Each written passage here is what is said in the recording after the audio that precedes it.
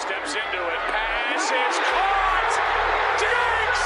Sideline! Touchdown! Unbelievable!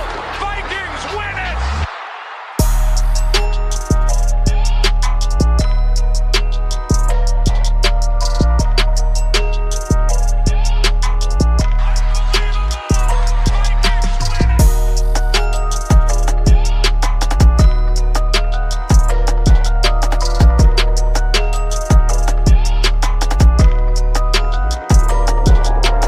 Hey, welcome back to the Unbelievable Podcast. I am BJ Rydell, back here with my guy, Drew Mahold, and today we are taking a look at the matchup that your Minnesota Vikings have in order to get back to 500 this week. Wow. It's Cowboys, yeah. The opportunity to get back to 500 is very real. I think you mentioned in the last show the Vikings are 7.5-point favorites. I don't think that's moved much or at all. So real opportunity here. And obviously the biggest piece being that Dak Prescott, the superstar celebrity quarterback of Dallas, is not going to be playing this week. And instead, the Vikings will get Andy Dalton and potentially Garrett Gilbert, assuming, I don't know what's going to happen. But Andy Dalton didn't look good the last time he played. And Garrett Gilbert, on the other hand, maybe a little bit better, maybe a little worse. I don't know. We'll go through it. So that's kind of the game plan today. We'll break down Dallas and how the Vikings will kind of oppose them and take a step in the right direction again this week. So we'll do that, and then we'll do our picks like we always do. So that's the game plan for the show. Let's start it off here. It feels weird to start with the quarterback for the Cowboys because I don't think Andy Dalton's really much of a factor in terms of whether or not this team wins, other than the fact that he plays the quarterback position who is distributing the football. But it's the rest of this team, right, that's, gonna, if Dallas is going to win this game, it's going to have to come from someone other than Andy Dalton, because as far as I'm concerned, you can't really count on him to be, a true quarterback in the sense, like a true starting quarterback, a guy that you can trot out there and expect you to win a football game. Well, right, and I think we've noticed over the years with Mike McCarthy that, and maybe this is a biased view of things, but it seems like his offense has not catered well to backup quarterbacks or quarterbacks other than Aaron Rodgers. And so, you think about Green Bay in the past when, like Matt Flynn would go in the game, or like Seneca Wallace or Scott Tolzien. Like, it didn't seem like those guys were that could just be because they're not very good, but the offense is just clearly dropped off significantly. And then of course Hundley in 2017 as well. And so it didn't seem like it was very easy for Green Bay to compete. And then you come to Dallas now, and they have completely fallen off a cliff since Dak, went down, whether it's Dalton, whether it's DiNucci, or whether it's Garrett Gilbert. Now, I will say Gilbert was hung in there tough against Pittsburgh a couple weeks ago, but Andy Dalton, the last time he played was Washington, and they were getting destroyed before he left that game. And so, Dalton just doesn't present much fear to me. And so it's really going to be up to, I think, these receivers, these playmakers for Dallas making some big plays, because their offensive line is also very beat up, and of course their defense is just bad. So it's going to take some heroic, acrobatic, insane, spectacular plays from their playmakers to kind of keep up with the efficiency of the Vikings offense against this Cowboys defense. So with Andy Dalton, right, when he gets cut by Cincinnati, everyone knew they were going to go in a different direction. They had number one pick. They were going to go and grab Joe Burrow, and that was going to be that for the Andy Dalton era in Cincinnati. But when he left, I don't think there was many people who were thinking, oh, he's done now. You know what I mean? Like, this is the end of Andy Dalton's career. Well, I think people really thought of him as the best backup quarterback in the league once he signed with Dallas, right? Yeah, absolutely. That's how I felt about it. I still feel like, I guess I don't still feel like, but going into this season, I definitely felt like Andy Dalton could start for at least 5 teams. And he'd probably be the best quarterback on the roster currently on like 10 teams. That's kind of the sentiment that I had when the Cowboys went out and got him for, cheap, and to be Dak's backup in the event that the worst case scenario happens. Now, the worst case scenario presented itself, and he has not been that at all. I believe he's played in about 1.5 games, right? The games, and of course they were nationally televised too. So we all have seen Andy Dalton play a couple times already this year. Now, Dalton doesn't look at all like the guy in Cincinnati. In Cincinnati, he had no problem going downfield to AJ Green or firing it up to Tyler Eifert for the 3 games that he's been healthy in his career. He was able to get the ball downfield to his receivers and make plays through the air. He was a true playmaker in the sense, right? The red rifle. He had that nickname for a reason because he had no problem hucking it downfield. Now, what I saw in his first couple games against Dallas was he was gun shy with this group of receivers. If there is one part of this team that is next to perfect, it's the receiving core, and Andy Dalton's making them worse somehow. Whether it's he's not getting off his first read quick enough, whether it's he just simply doesn't have the physical capacity to do this at a high level anymore, which I highly doubt, or there's the play calling, which, again, we have some experience with Mike McCarthy, and we have some experience with the good and the bad, and we can kind of point to, this is a tendency he's always had, and it's always sucked, and we can do the inverse as well, too. But my ultimate point being here is that when you trot out Andy Dalton, at this time last year, most of us would probably think, okay, he's going to compete, he's going to give Dallas a good shot here. From what I've seen this year, there's a real chance that you're not even going to get the full game from Andy Dalton. Because the last time he was on the field, before getting hurt, I suppose, he was replaced by Ben DiNucci, who, for what it's worth, is not better than Andy Dalton, but he was replaced for a reason. They needed a spark, and he wasn't the one giving it. So, this offense is going to have to run through him, but they're going to, in my opinion, they have to win despite him unless he takes a dramatic turnaround and starts to look like the player he was even last year would be a significant improvement. Yeah, and I mean, you go back to, I was thinking the Washington game where he left with injury, Dalton did, but then you even think before that to Arizona, the game that was on Monday night, that was bad too. They got crushed 38-10. They didn't compete at all with Arizona. And so those 2 weeks right there were the games that Dalton started, right? Arizona and Washington, 38-10 loss, 25-3 loss. So that is the reason the Vikings are favored heavily in this game. And I mean, I think to a degree, I think the Vikings would be if Dak was quarterback, but there is a clear missing, Dak's presence. He's making some money with, these guys out. And if he's able to be healthy, he deserves quite a big contract. I think this is kind of saying that for him. So from the Dallas quarterback position, whoever it is, it looks like it's going to be Dalton, but I feel like the Vikings are going to have a good game plan against whoever it is, given that, this defense is really picking up the pace a little bit. Talking about the Vikings, they've been able to keep, Aaron Rodgers, Matthew Stafford, and then Nick Foles in check 3 weeks in a row, limiting them. Zimmer's getting really creative and kind of understanding the limitations he has now and turning this thing around. So the Vikings are trending up, Cowboys are trending down, and I think we'll see that on Sunday, at least when it comes to the Cowboys offense versus the Vikings defense. Because, like you said, the Cowboys receivers, that receiving core is about as good as it gets. But, that's not very useful if the ball's not being thrown to them. And so, plus, we should talk about Ezekiel Elliott being the most overrated person in the NFL, and just exactly that, just a person. Okay. One more thing before we get to that, because that's a bold statement. I would like to discuss that, because I think there's merit to the claim. Now, here's what's interesting when you look at kind of this Dallas offense. There's a ton of studs on this team, right? Like the offense is made up of a ton of guys that have been in the Pro Bowl, and like you said before, a lot of guys are injured here, so the offensive line doesn't look necessarily as complete as it would, say week 1. Yeah. But you've got Ezekiel Elliott. I mean, you've got Zach Martin still in there. He's arguably, in my opinion, he is the best guard in football because he's been doing it at the highest level. And Quentin Nelson. And Quentin Nelson, right? So you've got those two guys. You've also got Connor Williams, who hasn't been, a huge difference maker, I suppose, but there's talent there.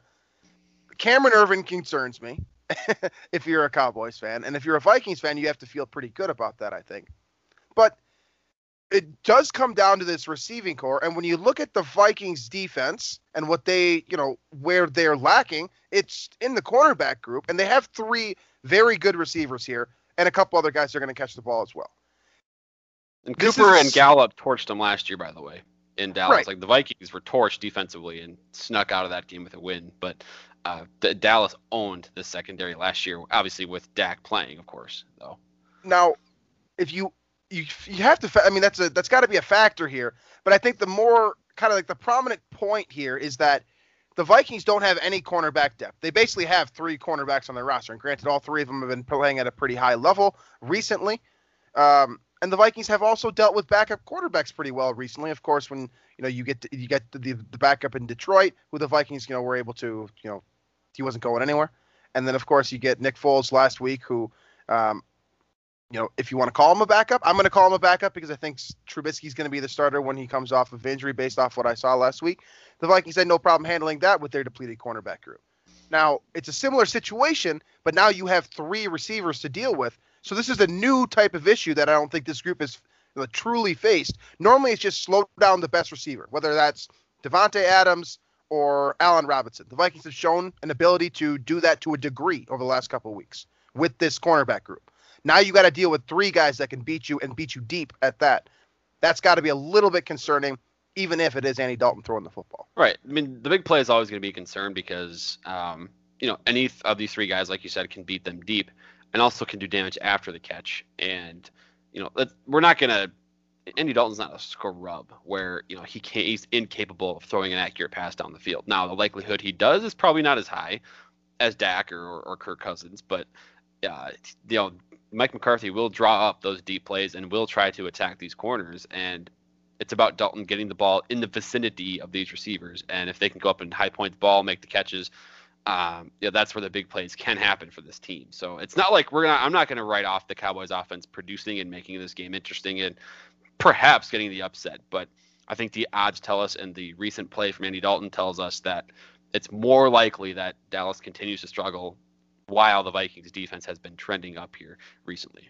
Absolutely. Now let's get back to that point that you made earlier about Ezekiel Elliott, because half of this offense in my mind runs through Andy Dalton, and really it's less than that, and the other half is Ezekiel Elliott. Tony Pollard basically doesn't play. This is the Ezekiel Elliott show in Dallas. He's going to touch, if they hand the ball off, it's going to him. And honestly, if they're throwing a short completion, it's probably going to him as well. And that's a tendency that we've seen from Andy Dalton in the 1.5 games that he's played with Dallas. So he's going to be a huge factor here. Now, you just made the claim that he's overrated. And I think with the way that we've seen the running back position trend this year, with some new guys kind of leapfrogging the old ones and kind of coming into their own, you can make a very real argument, especially because this guy's paid so much money, right, that he is overrated. But the real question is how overrated is he? Is he overrated to the point where he's not even good enough to make a dent in this Vikings defense? Or is he just overrated in the sense that he's still a good player that can beat you, but he's not worth the money that he's being paid? I think he's supremely average. And I say that, that's going to come off a little bit kind of bold. But here's the thinking. So out of college, at Ohio State, playing on the best offense in college football, with perhaps the best team to be on, gets to the signature runs against Alabama in that playoff game. His draft stock soars, and then goes to the best team in terms of the best brand in sports in Dallas with their first round pick. He's a superstar immediately in the NFL. His brand is, his personality is the next best thing. And so goes to Dallas, and of course they already have the best offensive line assembled in the 21st century, and so he's able to put up all these numbers and take the Cowboys to the playoffs, and they did it through him and his big numbers. And so immediately he's this huge figure. When you look at stuff like elusive ratings and broken tackles and things like that, he's extremely mediocre there. And you've noticed the last couple of years when their offensive line becomes a little bit more depleted, it's not quite the elite level it was in 2016. His numbers have dropped off, and it's essentially a volume thing for him now, where he's only producing fantasy-wise if he gets enough touches. And it's not about him like Dalvin Cook, where Dalvin can break up a run or he can make something out of nothing. Zeke doesn't have that trait. And so I am very much not scared of Zeke at all. And if the Cowboys want to ride him, in a close game or anything like that, last year the Vikings shut down Zeke completely. And I remember Garrett went to him towards the end of that game instead of trusting Dak, and it could have been the reason the Cowboys lost that game. I have no worries about Ezekiel Elliott. I think he's very average, and I think that contract absolutely sucks for Dallas, but it was just because of the way he was gifted a perfect situation at Ohio State. The 2 long runs in college kind of lifted his brand. Then he was drafted by the biggest sports brand in the world in the first round. His name became huge, and from there, he's become, people think of him so highly because of that, when he's just a guy. He's just a guy. And I think the last couple of years we're seeing that, and especially now when the situation's not perfect, he's not able to produce nearly what he used to when everything was perfect in 2016. I mean, you're not wrong, and the data argues that you're right. It's because you're not saying he's bad. You're saying average. Yeah, right? I'm not saying he's okay. I'm saying he's an average starting running back that is being blown out of proportion because basically of he was drafted high, right? Which I think also happened because of his status in college at Ohio State, best offense, really good situation, big numbers, and then going to a team in Dallas that had the perfect offensive line around him to just feed him the ball. And then the first couple of years in the league, his stock really took off, but it was bound to drop when the offensive line gets worse, the situation around him gets worse, and I just don't see him as skilled as someone like Dalvin Cook, who quicker feet, makes more people miss, can catch the ball better, in my opinion. So, I mean, that's as I'd bias take, sure, but I'd take like Aaron Jones over Ezekiel Elliott or somebody like that. Nick Chubb. There's a bunch of running backs in this league that I think can do exactly what Zeke does, if not better. Right, and you look at kind of the performance that he's had recently, and I'll use PFF because I think they're a good gauge of kind of giving you just an overall overview of what this player is giving you throughout the season, right? The last 3 weeks for Ezekiel Elliott, he's graded either average or below average. That's a 58.2, a 58.7, and a 53.5. So if you're familiar with the stats, you know what that means. If you're not, again, it's just basically average numbers, mediocre numbers, and that's truly the right adjective to use here because he's not doing anything particularly special in their view, whether that's as a receiver, below average, blocking, where I have long considered him to be one of the better blocking running backs in the game. He's had one good game in the last 3 weeks in terms of pass protection, which truly is the biggest asset that he has right now, because the explosive numbers, you're right, they're not there this year. The elusiveness numbers, also not there. It's just an objective evidence. It's not there for Ezekiel Elliott this year. Whether he was elite last year and fell off a cliff. See, because here's the thing, like we can measure things like broken tackle rate or elusive rating with like David Montgomery. Right? There's a guy that's not producing, the aggregate numbers of rushing yards, touchdowns. His yards per carry sucks too, in Chicago. But he's among the league leaders in broken tackles, which tells me, he's still he's being productive and he's still a good runner of the football. It's just not showing because Chicago stinks. I mean, that's essentially what it is. And so Zeke has that opportunity to reflect that in his performance because Dallas stinks too. But he can still put like that elusive number or making people miss. Like those things are measured by like the PFS of the world, but Zeke doesn't rank highly in those. And so that tells me he's not special, even though he's being lauded as such.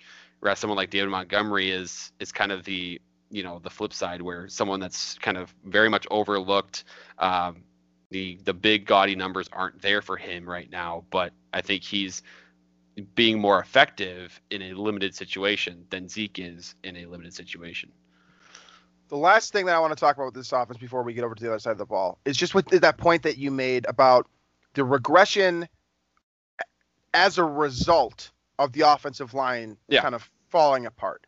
I think that's really important here for making your argument, because how many running backs in the league of the starting 32 can you plug in behind Dallas's offensive line when they're at their best, right? Before Travis Frederick retires, Zach Martin in there, Tyrone Smith, the whole deal. All those guys are all in there.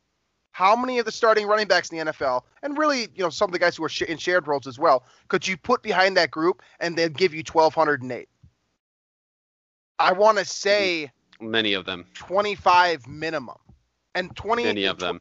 1,208 would, in my opinion, be considered a little bit remember above when average. Darren McFadden had a career year in Dallas? DeMarco Murray was awesome in Dallas. Like this offensive line had been assembled like really well, in the Tony Romo era as well. Right. Like it was built. They did a tremendous job, forming an offensive line through the draft. And every running back that went through Dallas, they were really, really good. Like, it wasn't just Zeke came in and put up these huge numbers. There was, it wasn't a secret that the running back position did well in Dallas. And so to see Zeke come in and put up these huge numbers, it wasn't some big surprise. He just happened to stay healthy for 16 games, and the Dallas offense fed him the ball. I think that any running back would have performed the same way, or I shouldn't say any. Most starting running backs would have performed at the same level, in my opinion. So I'm not very surprised by any means to see him struggle when things going or getting a little tough here. You could make the comparison that he's kind of like a Kirk Cousins in terms of the running back position. The big contract, puts up the gaudy numbers, but can't really lift your team to new heights when the situation isn't perfect around him. And again, the statistics support that claim over the last 3 weeks. Not an efficient player, not an efficient runner, not an efficient blocker, not an efficient pass catcher. It's just not going to get it done, especially when, like we said, Andy Dalton or Garrett Gilbert is your quarterback. Regardless, if Dallas is going to have a chance of winning this game, Ezekiel Elliott is going to have to shut Drew and myself up and suggest that we are very wrong, because they're not winning this game without probably 1 or 2 touchdowns from him. Straight up. That's probably how it's going to be. Unless Andy Dalton finds something that I don't think he has anymore. This is the Ezekiel Elliott show. Yeah. And I think the big play, there's always the potential for the big play with these receivers. There just is. But how many times can you do that, right? That's not that's where the question lies, or the result of this game is going to lie. I think how many big plays can Dallas hit, and can it keep up with the efficiency of Minnesota's offense, which we'll talk about here. And I think that's a great transition. Let's talk about that right now. You look at this defense, and they're subject to injuries as well to a degree. They're also subject to changes. They've had a couple players. Like, we thought we were going to see Everson Griffin this week. We ended up seeing him 2 weeks ago in Detroit. They also have released, Dontari Poe for being overweight, which that was interesting to me. He's always been a big human. But this group is just different, right? There's some of the big playmakers that you're used to seeing. I mean, Jalen Smith is still there. Leighton Vander Esch, of course, is still there. If he's not hurt, which he typically is. Same can be said about Sean Lee. Both those guys are still there. But they're getting contributions now, outside of DeMarcus Lawrence, who, in my opinion, is definitively their best player on defense. He's the biggest playmaker, and he's the biggest concern the Vikings should have. He's going to be coming out the left side. Outside of him, they're getting weird contributions from guys who washed out of the league and are now back, and Aldon Smith and Randy Gregory. 2 cases there, which I've seen people say they should be getting votes for comeback player of the year, and they should immediately stop talking. So you're getting some production out of those 2 guys in terms of pass rushing specifically, not a whole lot else from Smith and Gregory. DeMarcus Lawrence is the whole package. But outside of that, there's not a whole lot to scare you. And I think that's because the secondary, which for what it's worth, has never really been strong. It's looked good on paper, but it hasn't been good in 10, 15 years. Seems like they've always, they kind of bring in big names, or they use Brandon Carr. They use the draft picks on guys, and it just doesn't work out for whatever reason. So I mean, teams are marching all over Dallas this year. It doesn't matter who you are. You're able to score on the Dallas Cowboys in 2020. That's just the way it's been. Washington did so a couple weeks ago with ease, and they should have scored more in that game, actually. The Browns put up 49 on them. Seattle put up 38, Atlanta 40. The Giants put up 34 on them in Dallas. It's weird that the only team at this point you can look at was really Pittsburgh a couple weeks ago. But other than that, teams are putting up 30 to 40 with ease. And so the fact that Minnesota comes into this game is the most efficient team in the NFL, yards per play, yards per rush attempt, yards per pass attempt, they're leading the league in every category in terms of efficiency. And so I see no reason to doubt it at this point, given that they didn't seem to have an issue at Soldier Field against Chicago, which of course was a top 5, top 10 or better defense there. Now they get to be at home in a better environment against a defense that is statistically much, much worse. Right. So you look at this group as a whole and try to figure out what's going wrong, because some of the things look really good. I mean, Aldon Smith has 5 sacks. He's clearly getting after the quarterback. He's having, for most people, 5 sacks through 10 games. That's a big deal, right? And you'd think that they, align next to DeMarcus Lawrence, that, they'd be at least getting pressure, which in theory would slow down the big play and, get their defense off the field more. That's not happening for some reason. And I don't really have a perfect explanation for why, but it seems like even when the Cowboys put themselves in a position where it's, 2nd and 18, you get a standard sack on first down, they're still finding a way to give up that 18 yards over the next 2 downs. Now, I don't really know why that is. Part of it in my mind is because I don't think Mike Nolan's a very good defensive coordinator. Just in general, I'm not a fan of his. But you can't pin it all on him. And you can't pin it all on like guys like Trayvon Diggs, who he can easily be your scapegoat, Stefan's little brother, because he's been burned multiple times this season. But he's also a rookie cornerback. If a rookie number 2 cornerback is the reason why your defense is suffering, you're probably really good then. You can't blame a bad defense on a guy who's been in the league for half a season. And you look at the rest of this group too, they're underperforming. I mean, DeMarcus Lawrence has 3 sacks, that's fine. And he's getting pressures, but is that what you're paying him for? You're paying him for 12, 13, 14 sacks. You're not getting that from him this year. And then you look at Leighton Vander Esch and Sean Lee. Again, if they can stay on the field, both of those guys, they're basically the same player. They're not doing anything at as high of a rate as they have in previous years either.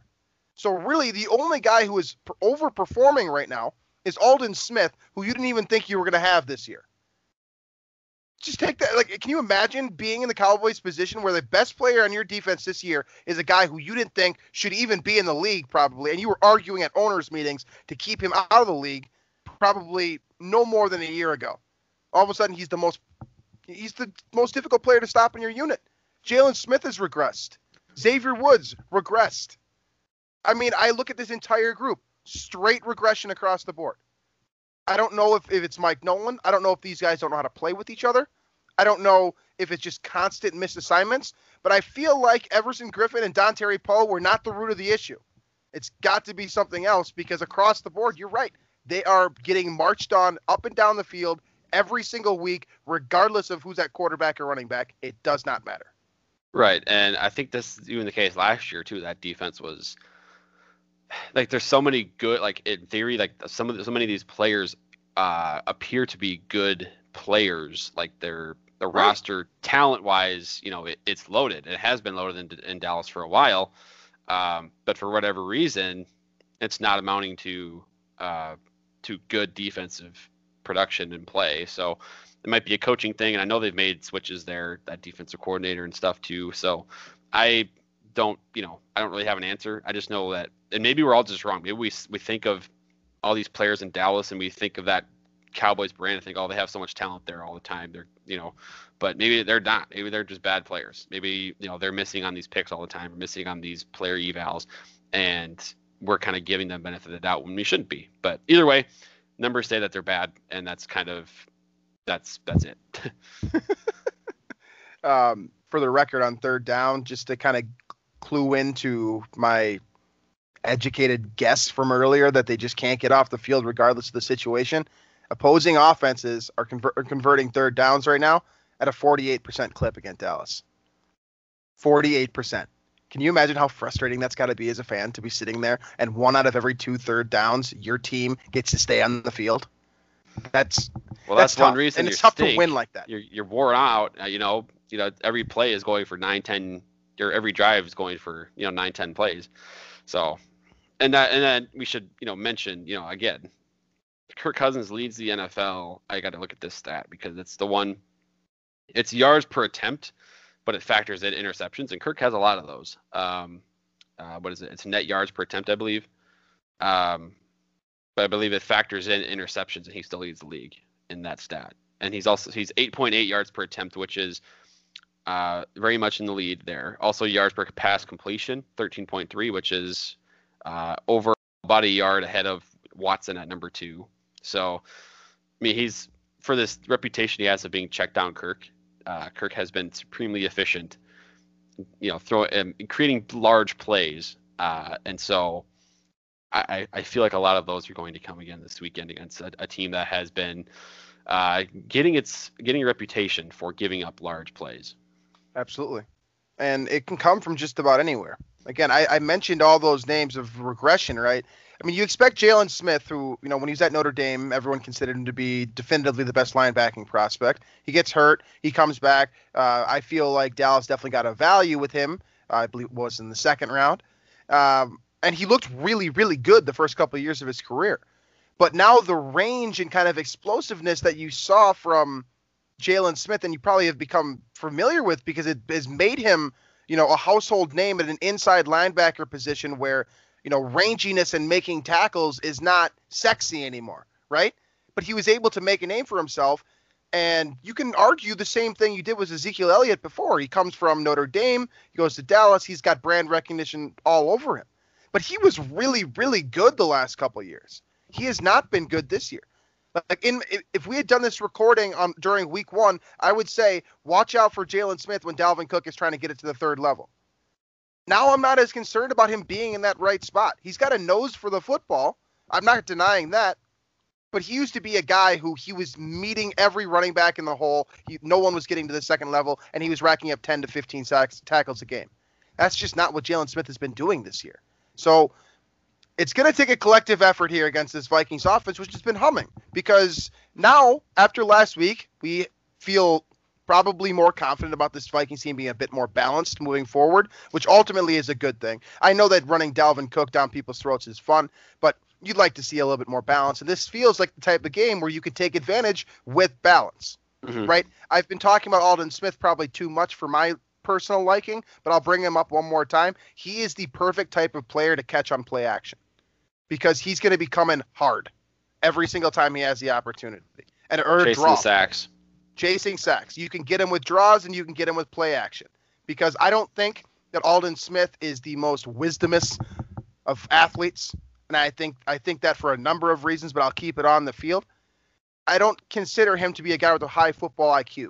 I consider him to be a guy who has tremendous bend, tremendous explosiveness, and just a knack for finding the football. That's not about football smarts to me. So I think you can slow him down and take him out of the game with just play calling. And if you take out arguably their best defensive player, or at least this season for sure, what more do you have left? You're going to need a big game out of DeMarcus Lawrence then. Because you're going to need to get pressure on Kirk Cousins. Otherwise, he's going to do what he did last week and just, kind of efficiently move the ball down the field, take a couple shots here and there. And again, you have the cornerbacks to take the shots against. Jordan Lewis, not great. Chidobe Awuzie, also not great. And Trayvon Diggs, who I alluded to earlier, as great of a prospect as he is, he's not there yet. Not there yet. And he's getting burnt at the highest rate in the NFL, I believe, at least as of a week ago. I'm not sure where it's at now, but he's got the highest burn percentage in the league. So this is an opportunity game for the Vikings, and it's also kind of a showcase game. You just came off this big 3-game stretch. You're kind of on a morale high, a momentum high, and this is the trap game now. You're a 4-5 football team, and somehow you have a trap game. I don't know how that works, but that's what this is. This is kind of what this is. Because if the Vikings win this game, we get back to 500. We bring a whole other group of the fan base back on board here. And if they lose this game, everything I've said over the last 3 weeks doesn't matter, and it sucks. That's the position they're in this week. They got to beat this team, and they have a great opportunity to do so. I agree. They match up really well, and one thing I do want to mention about the Vikings offense. First and second down, pass the ball more, and it's tough it's easy to say that now, right? Because they just had a game against the Bears where Dalvin was very inefficient. They were able to key on the Bears defense was able to key in on him early and force a lot of third and longs. But you want to make things easier for your quarterback, right? I think that's the goal for what we want, and I'm sure the Vikings offense wants that too. Make it easier for your quarterback. Make it easier for Kirk because he's not Pat Mahomes. The easiest times to throw the ball are first and second down. You want to be only throwing the ball on 3rd and 8 or whatever the case is. So that's my urge, and that's what I hope they maybe transition to a little bit more this week, is just being more willing to throw the ball on early downs on, first down and then kind of your second and medium or second and long. Where I've been kind of frustrated with Kubiak personally is, the 2nd and long in particular when he decides to run the ball. Whether it works out or not, I just don't like that process. But to your point about this week, I think overall, whether the Vikings stick with the old school game plan or they try a little something different that I'm suggesting, I think they have the advantage over Dallas. Absolutely. All right. Well, let's jump into our picks then, starting with, of course, this game. You guys have all the information now. What direction, I made it pretty clear, right? This is a win or go home type of situation for the Vikings, and really the rest of the season is kind of that way, especially with some of the teams on their upcoming schedule here. But it really starts in Dallas this week, right? You get the opportunity to get back to 500, and knowing what we do against, about Dallas, knowing what Vegas does about Dallas, this feels like a real opportunity here. So do the Vikings get it done? Or is this just, a classic example of the Vikings getting their fans really excited with 3 consecutive division wins, only to fail when kind of, the spotlight really gets back on them? I mean, that's definitely possible, and I'll never, ever rule that out. Following the Vikings long enough to know that that's always possible. But I'm taking Minnesota in this game. I think they're gelling really well. Zimmer has really worked this defense, has done his work to get this defense back on track. And I love that about him, that it is to that point where we kind of doubted this for a while, but it's to that point now where they could throw me and you out there at cornerback and this defense would be effective. So I'm going to take the Vikings. I'm going to take the Vikings too. I don't think that there's anyone on this Dallas team that poses a significant enough threat where I don't feel comfortable with the Vikings' range of ways to win, right? Yeah, true. The Vikings. You really feel like they can win multiple ways. Like now I do. They can go a bunch of different avenues in this game in particular and win. Right. Now, I don't think you could say that about like Green Bay or teams Chicago, like that. But I think Dallas you can. Yeah.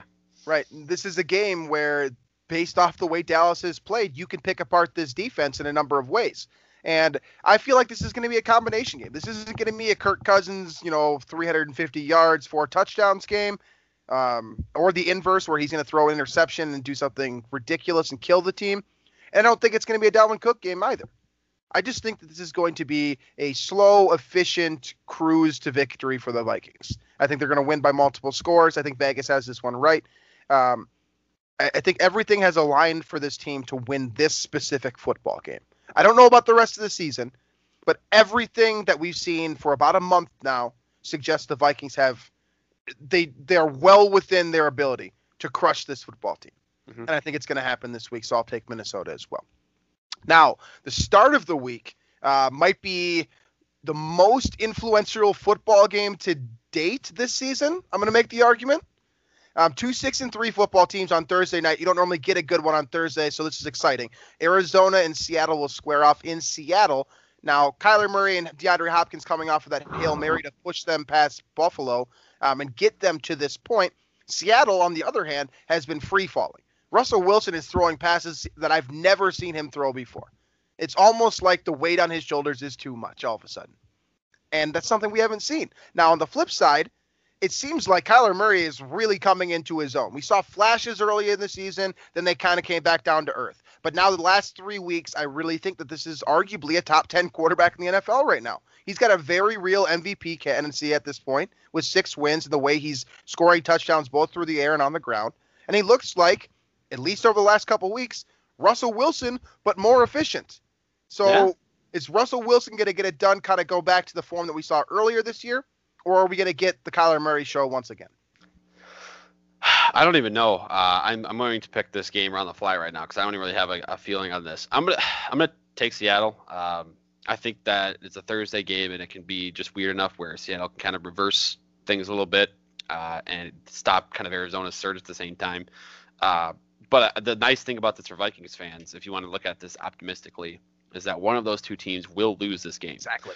And that will bring up 4. So if the Vikings win against Dallas, that brings them to within one of these teams. And I think we would prefer, given that the Vikings have lost to Seattle already this year, that we'd prefer Seattle win this game. So I guess I'm going to kind of go with Seattle here and hopefully bring Arizona down to 6-4. So I'm going to take Arizona.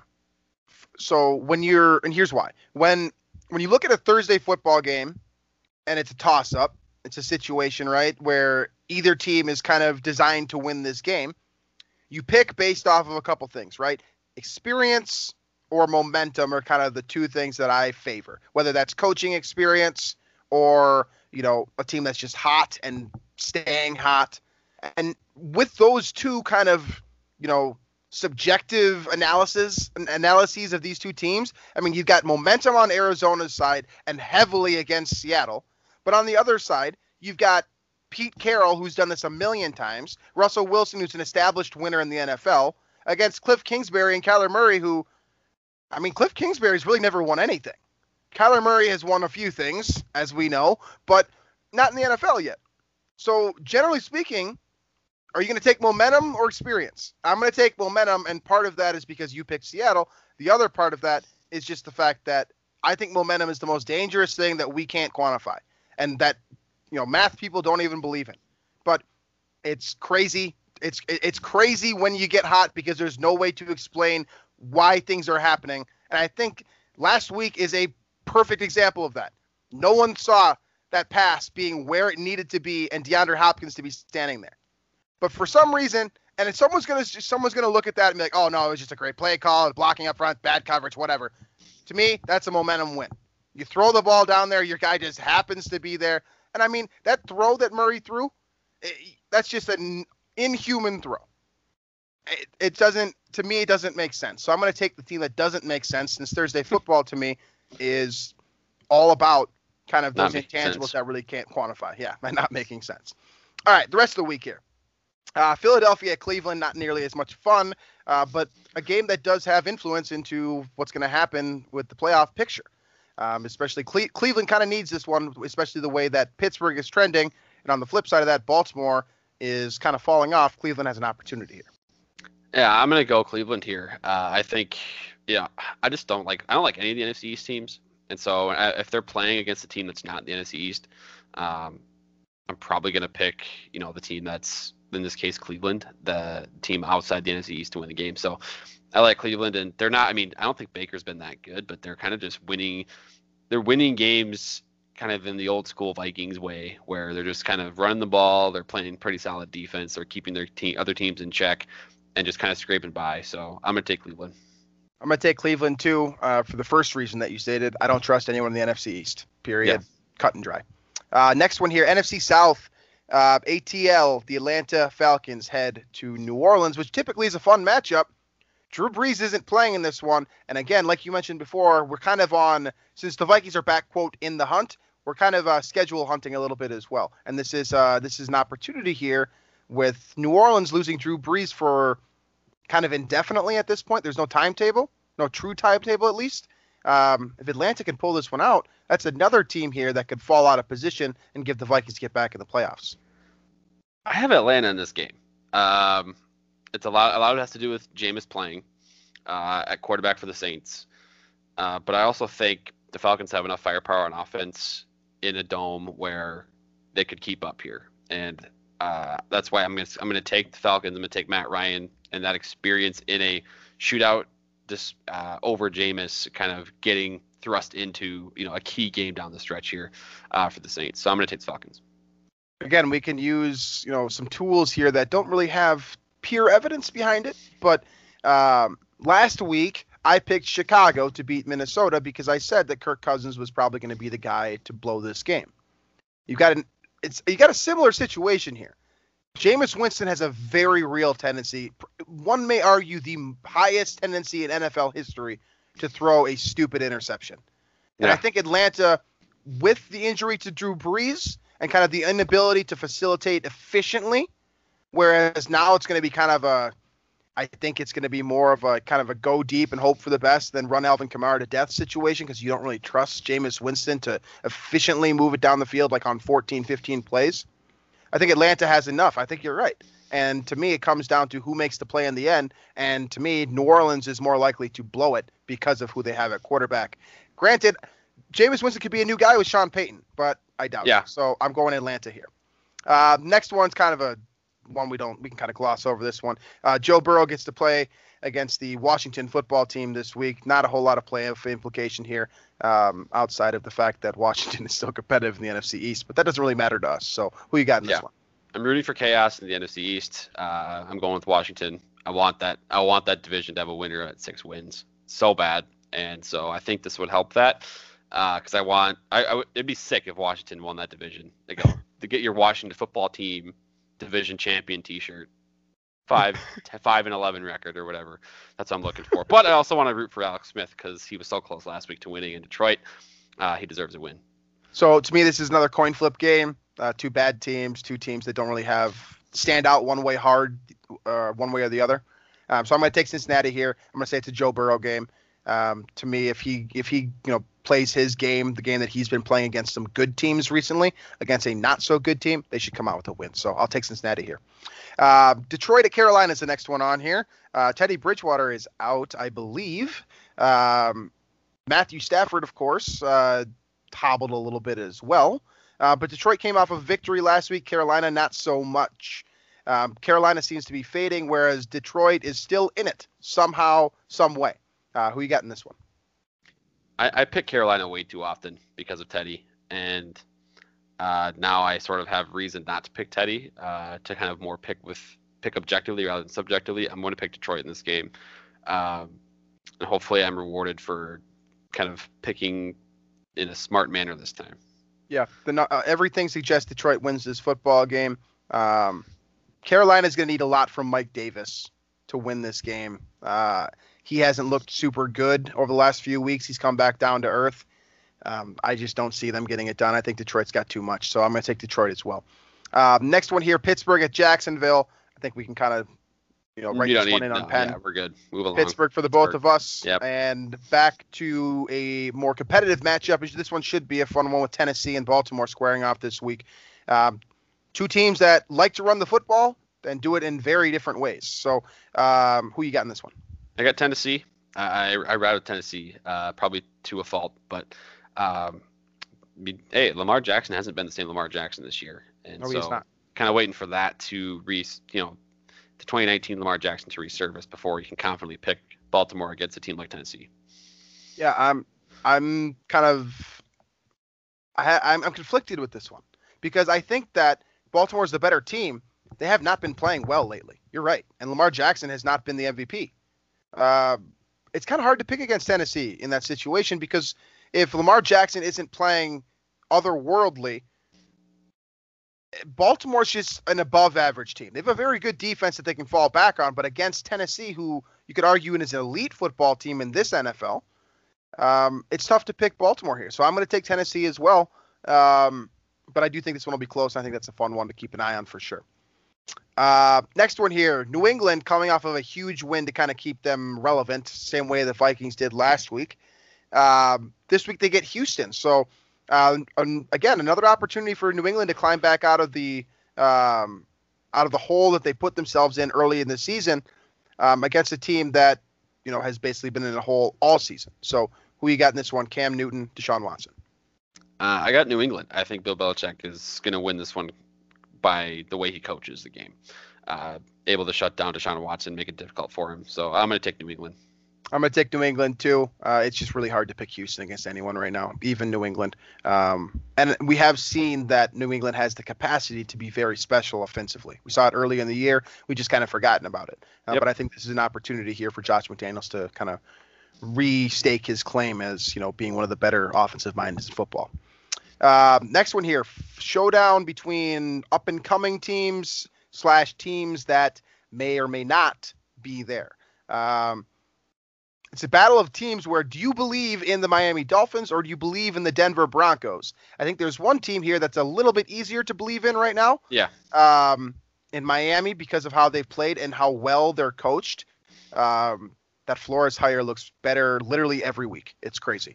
And Denver, who has Drew Lock, and I believe Lock's actually hurt, but he is really kind of the rally cry for that state right now, if he's playing. But on the flip side, you got Tua who says the NFL is easy. So who you got in this one?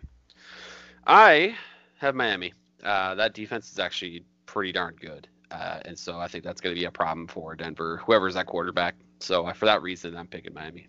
Yeah, I'm going to take Miami first and foremost because we don't know who's going to be at quarterback for Denver. And if it's not Drew Lock, they basically can't win this game. On the other side, I think last week might have made me a believer in Miami. I said last week that you argued to me that, that they were definitely a capable football team. And I was arguing, whether or not it was a good win for Justin Herbert. I think last week the good win was Miami because they proved to everyone they can compete against a team that can do more than just, get lucky, right? Los Angeles has some good players and they can do some good things offensively. Miami shut them down, kept most of their superstars silent. Justin Herbert had arguably the worst game of his professional career last week. So I think Miami might be for real, and they get an opportunity here against a team that's largely hurt. So I think Miami's probably the clear victor here. Last few that we got on the docket, the New York Jets face off against Justin Herbert's Chargers. Can the Jets overcome this one? I mean, I think on paper there's a clear victor, but record-wise, the Jets are so bad. Yep. As long as Adam Gase is coaching the Jets. He is still, right? They haven't fired him yet? Right. So, they have a 67% chance of getting the number 1 pick right What's now. their percent chance of not winning a game? Because I feel like that's got to be pretty high. Someone out there who does math, you have a question, and please provide an answer in the comments section because I have no idea. I'm gonna take the Chargers here too. Obviously, I'm not picking the Jets ever. That's not happening this year. Green Bay and Indianapolis is the next one on here. This is definitely an opportunity for the Vikings. Another one of those schedule watching moments where if Green Bay can kind of lose to some mid-major teams, Indianapolis is kind of included in that group. The Vikings might be more relevant.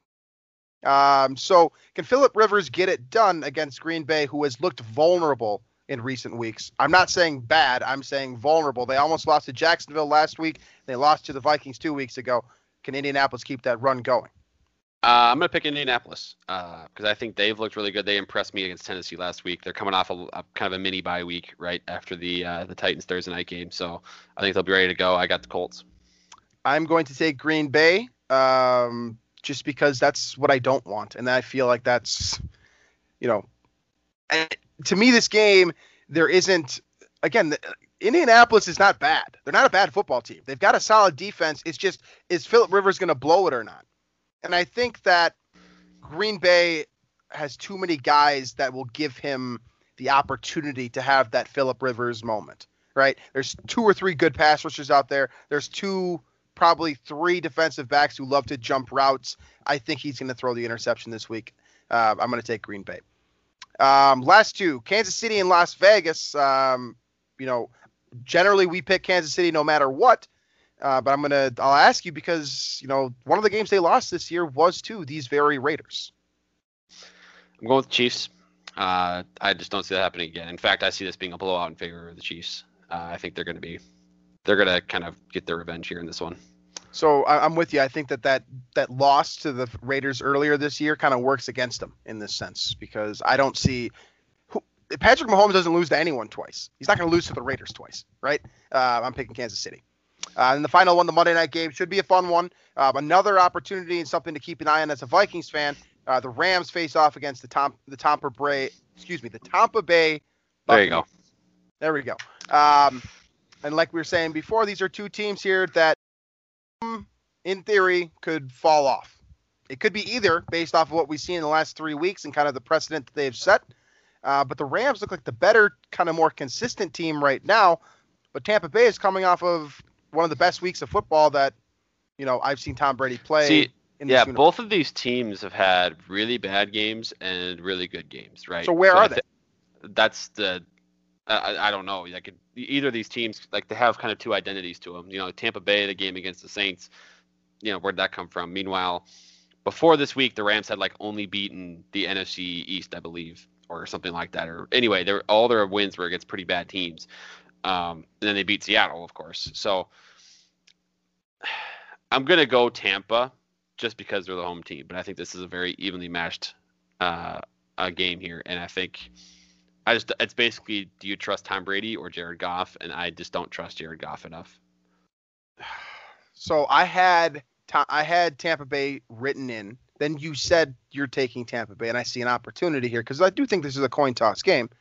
But then you said, I don't trust Jared Goff against Tom Brady. And that to me is the only thing that really matters, right? Tom Brady or Jared Goff, which team are you going to bet on? I'm going to take Tom Brady because I don't see him having a game like he did 2 weeks ago against New Orleans again this year. I think that was kind of the one game he gets every year where he's really bad and bad enough to really hurt his team. To me, they have too many good players on their team that if Tom Brady plays just average, they can beat just about anyone. I think Tampa Bay is as complete of a roster as you're going to find, at least offensively. And definitely you can make an argument on defense as well based off of how they've played. So I'm going to take Tampa Bay, but I do think this is going to be a fun one. And as a Vikings fan, who do you want to win this game? I feel like with New Orleans kind of sliding without Drew Brees, I feel like it's more beneficial for Tampa Bay to kind of take over that NFC South, and then hopefully the Saints. I think it's another one of those. Either way, you get an NFC contender that loses. I think it's one of those where you take what you can get out from this game, and then from here you kind of can put together what you want for the rest of the season. But and plus, the Vikings have an opportunity to beat the Bucs later this year, where they don't have that with the Rams. So maybe take that in consideration, where it might be better for the Rams to win because of that. The Vikings do play the Bucs and the Saints this year. It can beat them both. That could potentially, if those teams do falter a little bit, become a wild card, impact there. But I think for that sake, you maybe want to root for the Rams in this one, but I'm still taking the Bucs. Yeah. A lot of good points there, and this should definitely be a fun week for Vikings fans. If, like I said at the top here, if the Vikings can close this one against Dallas, not only are they back to 500, but we will see this weekend that one or two of these teams might slide a little bit, whether that's Arizona, Seattle, Los Angeles, Tampa Bay, potentially even Green Bay against Indianapolis. The Vikings could make up some ground this week. This is a big week for Minnesota, not just in their own home stadium, but across the NFL as well. So we'll be keeping a close eye on that, and we'll check in with you guys next week on where the Vikings are at and kind of the direction they're heading. And hopefully we'll be talking about yet another win. But until then, you can find the show on iTunes, Stitcher, Google Play, Spotify, wherever else you get your podcasts. You can also find Drew and myself on Daily Norseman or YouTube. Feel free to drop a comment in one of those sections. I love reading those. It's a lot of fun for us, and it helps generate more content for you guys as well. So please feel like you should do that, because that's a lot of fun for me. So thank you for listening to the show this week. And like I said, hopefully we'll be talking about a Minnesota Vikings win next week. So we'll catch you guys next week.